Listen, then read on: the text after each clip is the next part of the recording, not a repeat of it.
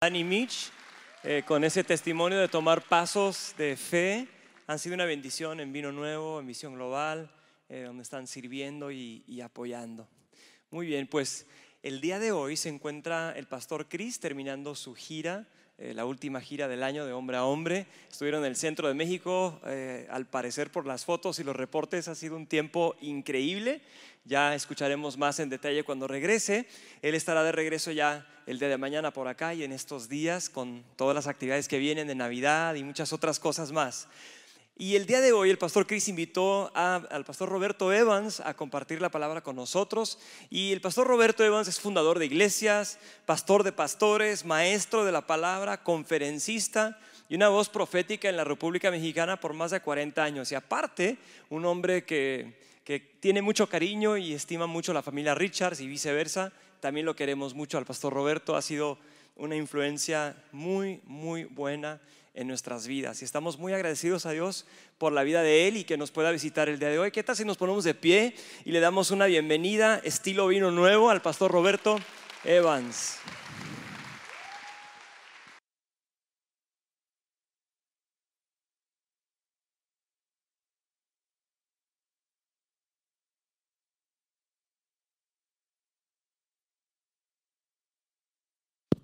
Órale.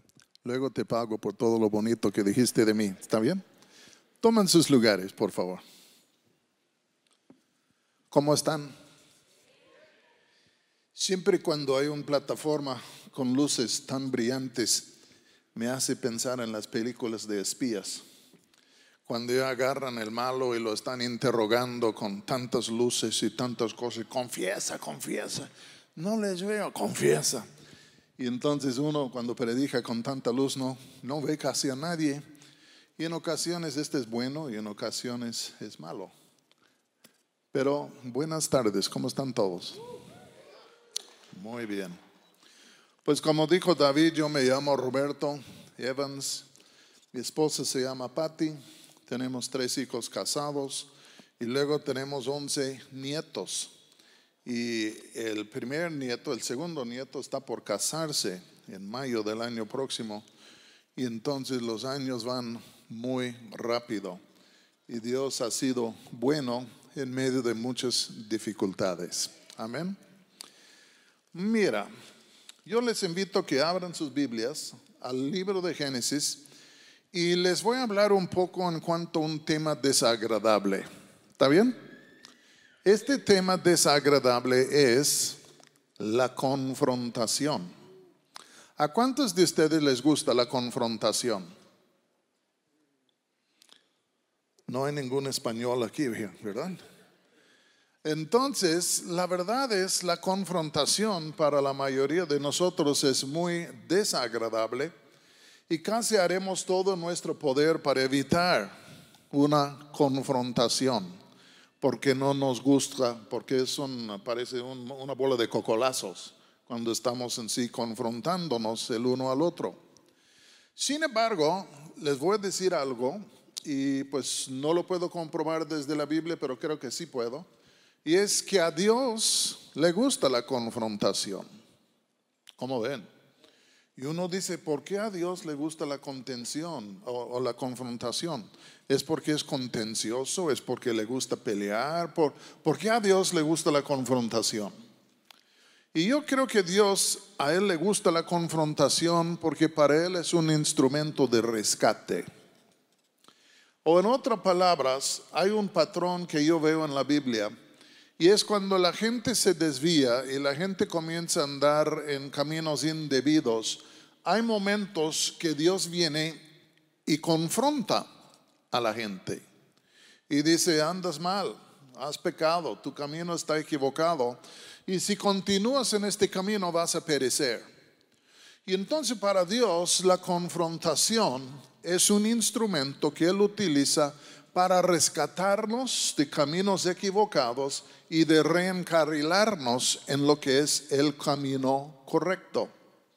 Y entonces me gustaría invitarles a que vean en sus Biblias el libro de Génesis, el capítulo 3. Y yo les voy a leer en sí un par de versículos aquí y luego vamos a ver más versículos. Pero Génesis capítulo 3, versículo 9, Dios ha venido a buscar a Adán porque Adán y Eva pecaron y Dios viene a buscarlos. Y en el 3:9 dice esto: Mas Jehová Dios llamó al hombre y le dijo: ¿Dónde estás tú? Y él respondió: Oí tu voz en el huerto y tuve miedo, porque estaba desnudo y me escondí. Y Dios le dijo: ¿Quién te enseñó que estabas desnudo? ¿Has comido del árbol de que yo le mandé, del cual yo te mandé que no comieses? Y ahí lo dejamos. Pero vamos a orar. Señor, pido gracia el día de hoy para hablar en una manera ordenada a todos los que están aquí. Y Señor, ayúdanos a entender cómo es que tú tratas con nosotros, para que no vayamos a temer tus tratos, sino de dar la bienvenida a tus tratos en nuestras vidas, porque tus tratos siempre son para nuestro bien, para nuestra redención, para nuestra salvación. Y pido que pudieras cambiar algunas de las ideas que tenemos hoy en día, para que la verdad nos haría libres de caminar más estrechamente contigo. Y en el nombre de Jesús te lo pido. Amén. Yo voy a decir algo raro, no es un texto, pero Dios en un sentido es el Dios de la confrontación. Que Dios constantemente nos está confrontando. En esta porción de la Biblia que leímos, hay una historia aquí. Y la historia empieza en el capítulo 1 de Génesis. En el principio, Dios creó a los cielos y a la tierra. Y la tierra estaba vacía y sin forma. Y en sí el Espíritu de Dios se movía sobre las aguas, etcétera, etcétera. Y luego pasan 6 días de formación. Yo creo que hay creación y después formación. Y 6 días en los cuales Dios formó lo que había creado. Y el 7º día descansa. Este es el capítulo 1 de Génesis. Capítulo 2, su enfoque no es sobre Dios y la creación. El capítulo 2 de Génesis, el enfoque es sobre Dios y el hombre. Y en sí el capítulo 2 empieza con lo siguiente: que Dios toma del polvo de la tierra, forma el hombre del polvo de la tierra, sopla en el hombre, ya en su nariz, el soplo de vida, y ahí está el hombre vivo. Dios planta un huerto, pone al hombre en el huerto para que cuide el huerto, y después comienza a buscar un compañero, una compañera para el hombre. Le traen los rinocerontes, los elefantes, los jirafas, los perros, gatos y cocodrilos, y entre ellos no se encuentra una ayuda, un compañero, compañera idónea para el hombre. Entonces Dios dice: no es bueno que el pobre hombre esté solo, entonces pues voy a hacer algo. Y ya sabemos que hizo dormir a Adán y luego le saca de él una costilla, y de la costilla hizo la mujer. ¿Está bien? La mujer aprendió algo del hombre. Dios quitó la costilla del hombre y la mujer quita la cartera del hombre. Por eso mi esposa cada noche practica una magia. Y yo me levanto en la mañana, en la noche me acosté, cartera llena, y en la mañana vacía. Y cuando le digo: ¿y qué onda? ¿Qué pasó? No sé nada. Pero luego me voy al mall. Pero al fin de cuentas, Dios creó al hombre, plantó un huerto, y en medio del huerto puso 2 árboles. Uno era el árbol de vida, pero otro eran árboles especiales, y el otro era el árbol del conocimiento del bien y del mal. Y Dios le dice a Adán y a Eva: pueden comer de todos los árboles, pero este que está en medio, no. El árbol del conocimiento del bien y el mal, porque en el día que comen de este, se van a morir. Entonces, pues ahí termina el capítulo, la gran boda. Dios presenta en sí a Eva, a Adán, y pues Adán tenía el privilegio que Dios era su padre y su suegro. ¿Está bien? Pero ahí lo dejo pensar. Pero si tú tienes una hija, ya vas a entender mejor a Dios. Pero de todos modos, ahí está. Y luego el capítulo 3 no empieza muy bien. La creación era increíble, la formación del hombre espléndido, Pero cuando llegamos al capítulo 3, todo se va por abajo. Porque empieza con esto de que la serpiente, y la serpiente en sí era el diablo. Y parece ser que él había sido recién rechazado ya del cielo por haberse querido hacerse como Dios. Y aterriza quién sabe en dónde, pero no muy lejos del huerto de Edén. Y ya entra ahí y comienza a dialogar con la mujer. Y creo que su meta era de confundirla, de hacerle tropezar, en verdad de ganar discípulos a su causa. Voy a ponerlo en estos términos.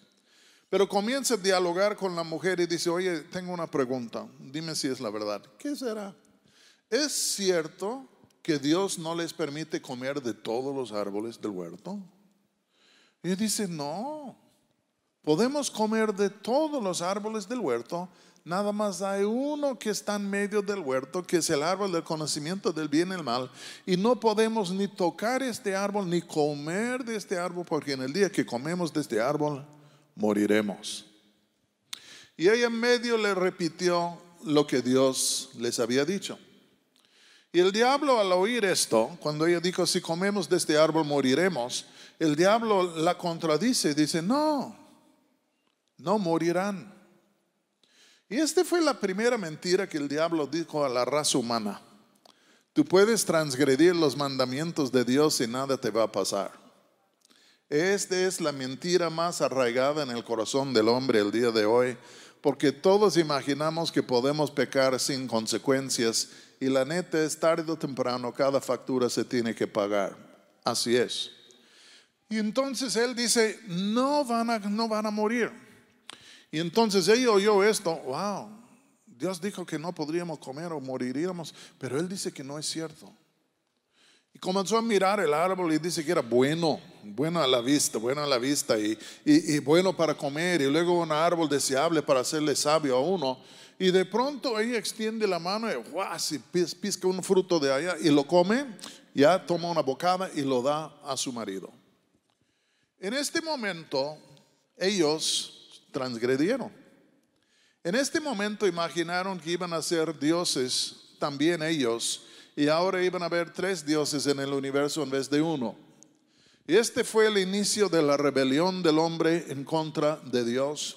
Y es una rebelión que sigue hasta el día de hoy. El hombre se imagina a Dios y que al fin de cuentas que Él es aquel que puede determinar el bien y el mal.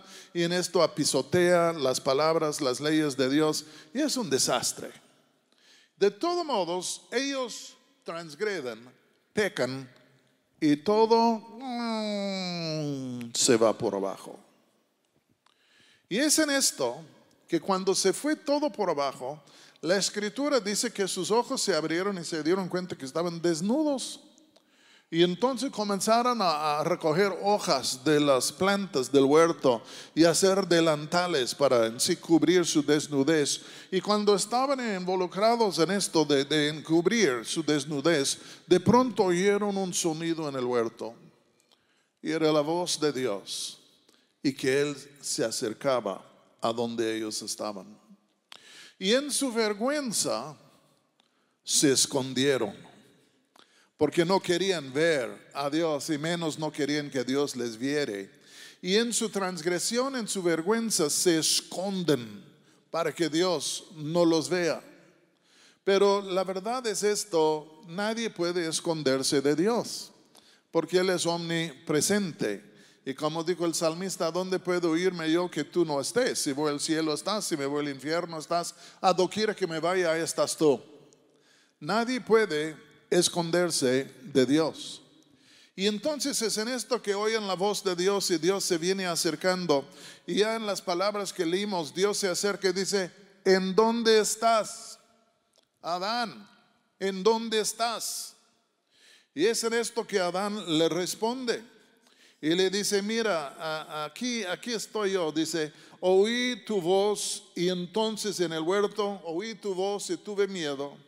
Y dice que por qué estaba desnudo y me escondí. Oí tu voz, me daba cuenta que era desnudo y me escondí. Y Dios dice, oye, ¿por qué? ¿Por qué hiciste eso? Y luego dice, ¿comiste del árbol del cual yo les dije que no comiesen? Y con esto salió la sopa. Habían transgredido la palabra de Dios. Ellos anduvieron bien, transgredieron, cayeron, y después Dios vino a confrontarlos. No vino a destruirlos, no vino a juzgarlos, sino que vino a rescatarlos. Pero la única manera en que Él los pudo rescatar era por confrontarles en esperas de confesarían la verdad de lo que habían hecho. La confrontación de Dios no es una puerta cerrada, sino es el pecado que es la puerta cerrada. Y cuando Dios nos confronta, si podemos contestar en la manera indicada, la puerta se puede volver a abrir, porque en ser confrontados podemos confesar lo que hemos hecho, podemos ser perdonados lo que hemos hecho, podemos ser restaurados a lo que es en sí la comunión con Dios. Y al fin de cuentas tú y yo vemos a la confrontación muy mal, pero Dios la usa como una herramienta para abrir puertas de corazones con la finalidad de poder reconciliarse y tenerles a ellos reconciliados con Él. Entonces, no es malo. Yo sé que entre nosotros como seres humanos puede ser muy difícil, ¿sí o no? Ya hasta uno saca las pinzas y agarra la uña del otro y dice, confiesa, confiesa. Y pues no funciona muy bien. Pero Dios sabe lo que hace. Yo tengo en este año 49 años de cristiano. Yo me convertí a los 18 años, ustedes pueden hacer la matemática. Pero al fin de cuentas, yo me acuerdo cuando vivía en la calle, era drogadicto, ladrón, sinvergüenza y otras 2, 3 cosas más. Y Dios vino a confrontarme. ¿Qué haces tú? Y yo quería esconderme, decía, híjole, me va a mandar un rayo que me va a consumir. Pero realmente me confrontaba con la finalidad de que me volviera en sí y que viera las cosas tales como fueran, y qué tan lejos estaba de Dios y cuánto necesitaba a Dios, y que no solo que le necesitaba, sino que Él era accesible y me estaba llamando. Cuando Dios quiere arreglar las cosas entre Él y nosotros, cosas que tú y yo hemos arruinado, siempre nos confronta. La pregunta es esto: ¿cómo vamos a responder tú y yo a la confrontación? Dios tiene muchas maneras diferentes en que nos puede confrontar. Nos puede confrontar por una prédica, nos puede confrontar por una plática. Dios nos puede redarguir aún por una película. Dios puede hablarnos por la boca de un niño. Leer la Biblia siempre es un martirio para algunos porque Dios les está confrontando. Pero en todo esto nos confronta, ¿ok? Y si no hemos sido confrontados por Dios, estamos perdidos. Porque solo podemos regresar a Dios en respuesta a su acercamiento a nosotros. Y cuando Él viene y confronta, se ha acercado. Entonces la pregunta es, si Dios confronta, no, esta no es la pregunta. Dios es fiel, Dios nos confronta. ¿Cuál es la pregunta? ¿Cómo vamos a responder tú y yo a la confrontación de Dios? Porque Él habla, pero a ver qué voy a decir yo. Y entonces quiero hablarles de 4 maneras en que podemos responder a la confrontación de Dios. Una manera es de negar todo, y esta es tal vez la manera más triste de responder. Otra manera es de echar la culpa a otros. Otra manera es de echar la culpa al diablo. Otra manera es de decir, yo fui. De ser honestos y abiertos con Dios. Y el primero encontramos, de primera respuesta que mencioné, de negar, lo encontramos en sí en el hombre que se llamaba Caín. Adán y Eva tuvieron 2 hijos, Caín y Abel. Caín era labrador de la tierra, Abel en sí tenía sus rebaños. Y en el capítulo 4 de Génesis nos dice que un día se les ocurrió a los dos a llevar ofrendas a Dios. Y cuando llevaron sus ofrendas a Dios, interesantemente, Dios no tuvo respeto ni agrado en lo que era la ofrenda de Caín y a la vez aceptó lo que era la ofrenda de Abel. No sabemos por qué Dios no aceptó su ofrenda, pero esto le enojó muchísimo a Caín. Se molestó. Y entonces se molestó tanto que Dios vino a hablar con él. Y le dice, oye, si haces bien, no serás aceptado. Pero si haces mal, el pecado está a la puerta y ya te quiere dominar. Porque la Escritura dice que se ensayó y que en sí su cara cayó. Literalmente se deprimió, yo creo. Y Dios vino con la finalidad de exhortarle, pues pongan las pilas, hazlo bien, corrígete en lo que has hecho. Pero no le hizo caso. Y salió al campo un día con su hermano Abel y en un momento inesperado se levantó en contra de su hermano y lo mató. Y yo creo después hasta que enterró su cuerpo. En algún momento, después de este asesinato tan triste, Dios vino a confrontar a Caín. Y entonces en el versículo 9 dice lo siguiente, o vamos a leer en sí el versículo 8 del capítulo 4. Y dijo Caín a su hermano Abel, salgamos al campo. Y aconteció que estando ellos en el campo, Caín se levantó contra su hermano Abel y lo mató. Y Jehová dijo a Caín, ¿dónde está Abel tu hermano? ¿Qué tan fácil habría sido para Caín de decir, mira, te voy a decir, tú me advertiste en cuanto a mi temperamento, no te hice caso, me enojé y maté a mi hermano? La pregunta fue con la intención de conducirle a una confesión. Pero cuando Dios le confrontó y dice, ¿dónde está Abel tu hermano? Su respuesta era, no sé. ¿Soy yo acaso guarda de mi hermano? Yo no sé. Yo no sé nada de esto. Estás hablando con la persona equivocada. Debe haber quién sabe qué. O a lo mejor se fue a pescar. Yo no sé nada. Dios le confrontó. Le hizo una pregunta en la espera de abrir la puerta de su corazón para que él pudiera confesar su pecado y ser reconciliado y levantado. Pero en vez de ponerse honesto con Dios, mintió.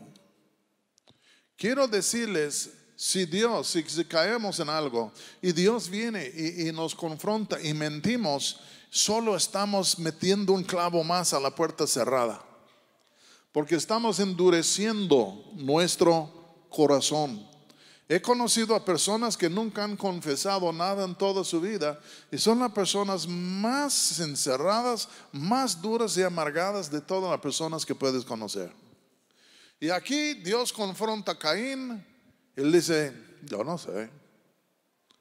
sé nada. ¿Cómo respondemos? ¿Cómo reaccionamos cuando Dios viene a confrontarnos? Y uno dice, pues yo no sé si Dios en verdad me haya confrontado. Nadie llega a ser cristiano sin que Dios le confronte. No es imposible, porque tenemos que confesar nuestros pecados para entrar. Y este es el resultado de la confrontación. Entonces nadie puede en sí ser cristiano si no sea confrontado. Pero hay cristianos que entran y ya no responden. Pero primero podemos negarlo, decir no hay nada, yo no veo nada. En el segundo lugar, podemos echar la culpa a otras personas. Esto encontramos en el capítulo 3. Porque Dios llega al huerto y está llamando a Adán. Adán, ¿dónde estás? Pues aquí estuve escondido porque en sí sabía que era desnudo y bla, bla, bla. Y entonces el Señor dice, ¿quién te dijo? ¿Cómo sabes tú que estás desnudo? ¿Quién te dijo esto? ¿Has comido del árbol de lo cual yo te dije? Y otra vez Dios le hace una pregunta de que si él hubiera contestado en el afirmativo, sí, yo comí, las cosas podrían haber cambiado para bien. Pero ¿qué hizo Adán en este día? Versículo 12 dice, y el hombre respondió, oye Dios, la mujer que tú me diste por compañera me dio del árbol y yo comí. Una pregunta, ¿estaba adueñándose de su pecado o echando la culpa a Eva? ¿Cuánto creen que estaba echando la culpa a Eva? A ver, denme señal de vida. Ok. En sí, no quiso decir fue por mi decisión, mi espontaneidad. Fue ella. Ella me dio de comer. Ella me engañó. Ella en sí me manipuló. Ella me obligó. Era por la culpa de ella. Y este es tan arraigado en la raza humana. Ya en sí confrontas a alguien y de pronto están echando la culpa a otra persona, hasta el gato, el perro, le echan la culpa, ¿entienden? No importa, porque no quieren en ser hallados del culpable, no quieren reconocer lo que han hecho, no quieren adueñarse de sus cosas y entonces se hacen casi como víctima. No, es la mujer que tú me diste.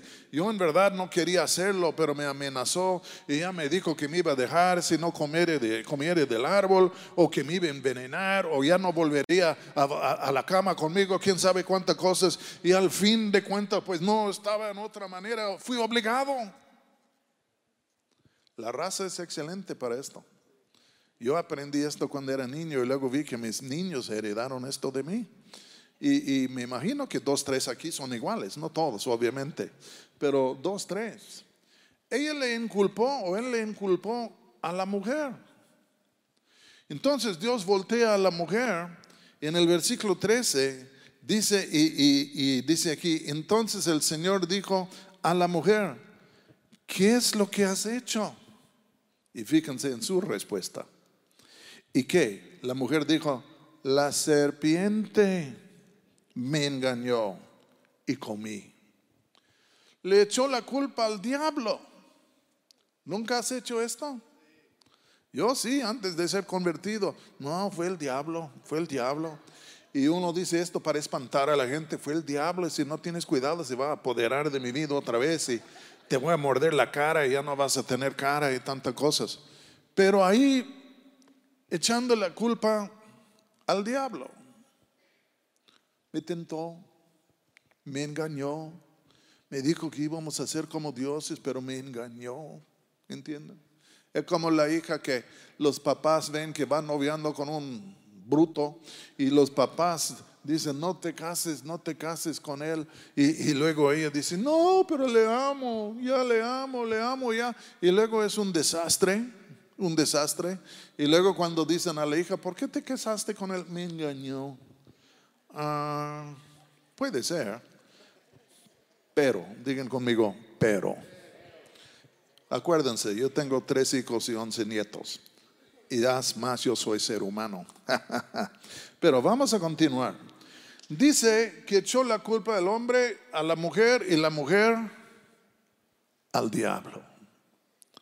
Nadie quiso aceptar la responsabilidad por sus propios hechos. Es imposible ser honesto delante de Dios si no somos dispuestos a tomar la responsabilidad por nuestros hechos. Porque Adán sabía que no debieran comer del árbol, Eva sabía que no debieran comer del árbol, pero a pesar de todo lo hicieron. Pero no quisieron ser responsables por su rebelión y echaron la culpa a otros. Si vivimos la vida de esta manera, no vamos a progresar. Había otro hombre en la Biblia un poco más noble, que cometió un error increíble. Y cuando Dios vino a él a confrontarle, este hombre, en vez de echar la culpa a otros, reconoció su propia responsabilidad. Y su nombre es David, el rey David. Un hombre que tenía un corazón conforme al corazón de Dios, pero le faltaba un poco en su carne. Y al fin de cuentas la Biblia dice en el libro de 2 de Samuel que llegó un día cuando todo era primavera, cuando todos los reyes salieron a guerra. Pero David se quedó en casa por razones inexplicables. Y cuando todos los soldados de Joab y todos habían ido al campo de batalla, un día David se levanta y comienza a caminar por la terraza de la casa, del techo de la casa. Y luego llega a un punto en donde mira el patio que está abajo de la casa de uno de sus líderes que se llamaba Urías. Y en el patio de la casa de Urías, yo creo el patio de atrás, ahí estaba la esposa de Urías, Betsabé, bañándose. Yo no sé si él supiera a qué hora se bañaba ella o si en verdad fue nomás un hallazgo que de pronto ahí está. ¿Qué? Pero lo que pasó es que miró y en vez de huir, bien puede ser que miró 2 veces, 3 veces. Porque luego lo que pasó es que la vio, luego la comenzó a codiciar y luego la llamó a traer de su casa para que ella se acostara con él y luego la mandó a casa habiendo cometido este tremendo error. Y luego, como en todo, hay complicaciones. Y un día Betsabé le manda un recado a David diciendo: estoy encinta, estoy embarazada. Pues este es un problema. Porque en aquellos días no practicaban el aborto. Una mujer embarazada en sí ya se aliviaba. Entonces un problema. Y David comenzó a pensar: ¿cómo puedo yo ocultar lo que yo he hecho? Y la Biblia, se van a acordar, dije que Adán y Eva en sí preparaban delantales para encubrir su desnudez, su vergüenza. Y David comenzó a buscar: ¿qué puedo hacer yo para encubrir mi pecado, para que nadie vea? Y el plan A era de traer a Urías del campo de batalla y darle 2, 3 noches en la casa suya con su esposa, pensando que seguro se van a acostar y pues pase lo que pase, pues ya en sí ella está embarazada, pero todos van a pensar hasta ella, no, pues en sí ya era Urías. Entonces viene Urías, pero lo triste es que Urías era más noble que David. Y Urías, cuando vio esto que David le ofrecía, decía: yo no puedo hacer esto, mis compañeros están en la batalla, están en el campo, yo no puedo hacer esto. Entonces durmió en la puerta de la casa, pero afuera. 1 noche, 2 noches y por fin pues David le manda y le vuelve a la batalla. Plan E falló, pero David sacó un plan B. Y el plan B era que cuando volvió Urías a la batalla, David mandó una carta, voy a decir, con él para entregarlo a Joab, el general. Y en la carta decía: mira, acérquense a los muros de la ciudad de los amonitas y cuando la batalla está bien caliente, retírense todos allá y déjenle a solas a Urías ahí junto al muro de la ciudad para que caiga en la batalla. Y entonces así hizo Joab, se acercan y ya está Urías peleando con todo su corazón para la gloria de Dios y el rey, y luego lo abandonan y muere en la batalla. Y después Joab manda en sí un recado a David diciendo: Urías tu siervo ha muerto. Y con esto David a lo mejor, ahora nadie va a saber. Y luego lo que hace es que después se casa con la viuda. Y yo me imagino que él decía: no, pues me caso con ella, pobrecita, su marido murió en batalla, está embarazada, y pues tenemos que ser buenos reyes y servir al reino, y entonces yo soy leal a mis soldados, porque la gente es capaz de actuar así. Y se casa con ella y todo el mundo: ay, qué hombre tan noble el David, ay sí, que viva el rey. Pero, ¿cuántos saben con Dios siempre hay un pero? No digo perro, pero hay un pero. El problema es esto: él engañó a todo el mundo, pero hay alguien arriba en el cielo que no podemos engañar. ¿Cómo podemos engañar a Dios si Él es omnipresente, si Él está en todos lugares, si Él ve todo lo que hay, si Él pesa el corazón? ¿Cómo podemos engañarle a Dios? Es imposible. Como dijo el buen gitano, solo tengo dos palabras para esto: imposible. Y al fin de cuentas es imposible engañar a Dios. Entonces un día Dios habla con un profeta, Natán, y Dios le hace ver a Natán lo que había pasado y le manda a confrontar a David. El hombre era un hombre valiente y Dios le manda a confrontar a David. Y cuando él llega con David, dice: rey, tenemos un problema en el reino. ¿Qué será? Pues en tal lugar hay un hombre muy pobre que tenía una sola oveja. Su vecino era un hombre muy rico, tenía y tiene ovejas incontables. Vino un hombre a visitar con el rico, y el rico, en vez de tomar de su rebaño, tomó la única oveja de su vecino, el pobre, y sacrificó esta oveja, y ya con esto alimentó a su visita. Y David, siendo todavía con ciertas huellas de justicia, explotó. ¿Cómo es posible que este hombre pudiera hacer esto? Este hombre va a pagar, y ya está hablando de esto. Y cuando se calma tantito, parece ser que Natán le mira y le dice: mira, David, tú eres el hombre. ¿Cómo? Pues tú tienes tus esposas, tus concubinas y tantas cosas. Urías nomás una sola esposa. Y tú, en vez de complacerte con las que tienes, le robaste la suya. Y después lo mataste. Y David ahí estaba, y en este momento voy a decir, fue desnudado. Todos los delanteles, pretextos, ideas, cosas que él tenía ya todos cayeron al suelo, y ahí estaba la verdad. David podría haber dicho: no es cierto. Podría decir: pues mira, la neta es, cuando yo andaba por allá, ahí estaba ella, ella me tentó, la culpa es de ella. O puede decir: el brujo ahí a la vuelta me embrujó y ya por eso hice lo que hice. Pero al fin de cuentas, lo que David dijo en el versículo 13 es esto. Entonces dijo David a Natán, David dice a Natán: pequé, ¿qué quiere decir pequé? Yo, contra Jehová. Él no echó la culpa a nadie más, no negó, sino él dijo: yo fui. Yo soy la persona quien pecó. Tomó responsabilidad de su pecado, se adueñó de su pecado y reconoció que en el primer lugar su pecado fue un pecado en contra de Dios, después en contra de Urías y Betsabé. Pero aceptó la plena responsabilidad por lo que él había hecho. Y a base de esto se arrepintió, confesó su pecado.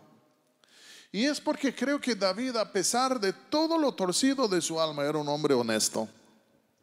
Y cuando Dios viene y le confronta, en vez de jugar la cosa: yo fui, yo pequé en contra de Jehová, en contra de todos.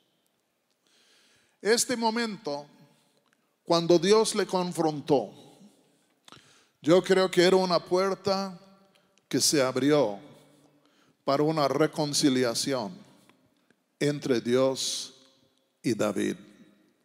Porque ¿en dónde habría terminado David si él hubiera dicho: yo no fui, ella me tentó, el diablo me lo hizo hacer? ¿En dónde habría terminado? En la falsedad, con un corazón endurecido en las tinieblas y desconectado de Dios. Pero cuando confesamos nuestros pecados, dice que Él es fiel y justo de perdonar a nuestros pecados y hasta de limpiarnos y lavarnos de toda la maldad, toda iniquidad. Y esta confrontación, recibida en la manera correcta, resultó en una puerta de reanudación de relación con Dios. ¿Y quién creó esta puerta? ¿Quién puso las circunstancias para esta puerta? ¿De quién fue la idea? No de David, sino de Dios. Yo creo que es en la misericordia de Dios, en el amor de Dios, en la gracia de Dios, que Él nos confronta. Porque si no nos confronta, estamos fritos.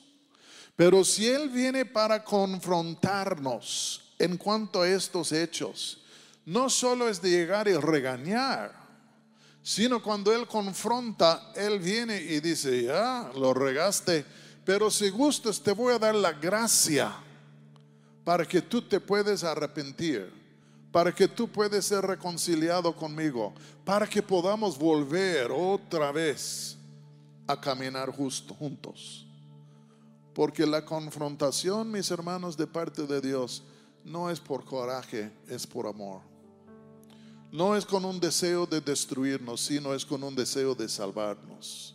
No es con un deseo de tirarnos por abajo, sino para levantarnos de nuevo.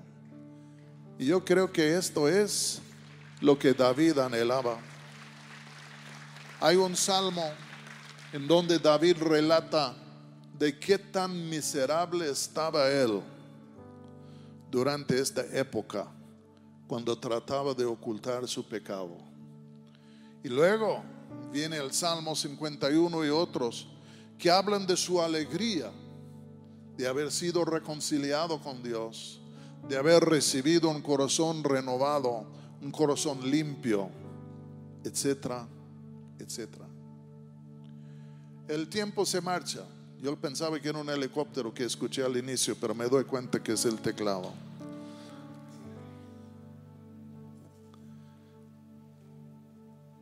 Si Dios a ti te ha confrontado en algún momento, ¿por qué fue? Porque te ama.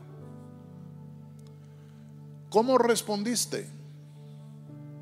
¿Escondiste todo? ¿Echaste la culpa a otro, al diablo? Este solo es de confesar porque nos agarraron con las manos en la masa. O en verdad reflexionaste y dije: no, ya es tiempo que me ponga honesto delante de Dios, honesto y limpio, para renovar mi relación con Él y aún con otros. El día de hoy en este lugar el Espíritu Santo aquí está. Él es el agente de la confrontación, el Espíritu de verdad. Él es el que nos convence del pecado, de justicia, del juicio. Y Él viene, es el Espíritu de verdad. No le podemos engañar. Y Él viene y confronta. Y yo creo que algunos de ustedes que están aquí el día de hoy, hasta yo creo que les está hablando en este momento. Y la tendencia es: me voy a esconder, voy a huir, voy a prepararme para batalla. Pero es desde mal entender, porque Dios se nos ha acercado. Dios se acerca porque nos ama y nos quiere rescatar de nuestro pecado y alejamiento de Dios, vida, muerte insensible, y nos quiere renovar. Porque le voy a abaratar a Dios un poco en lo que voy a decir, pero voy a decirlo en estas palabras: Dios es nuestro mejor amigo y no hay nadie como Él.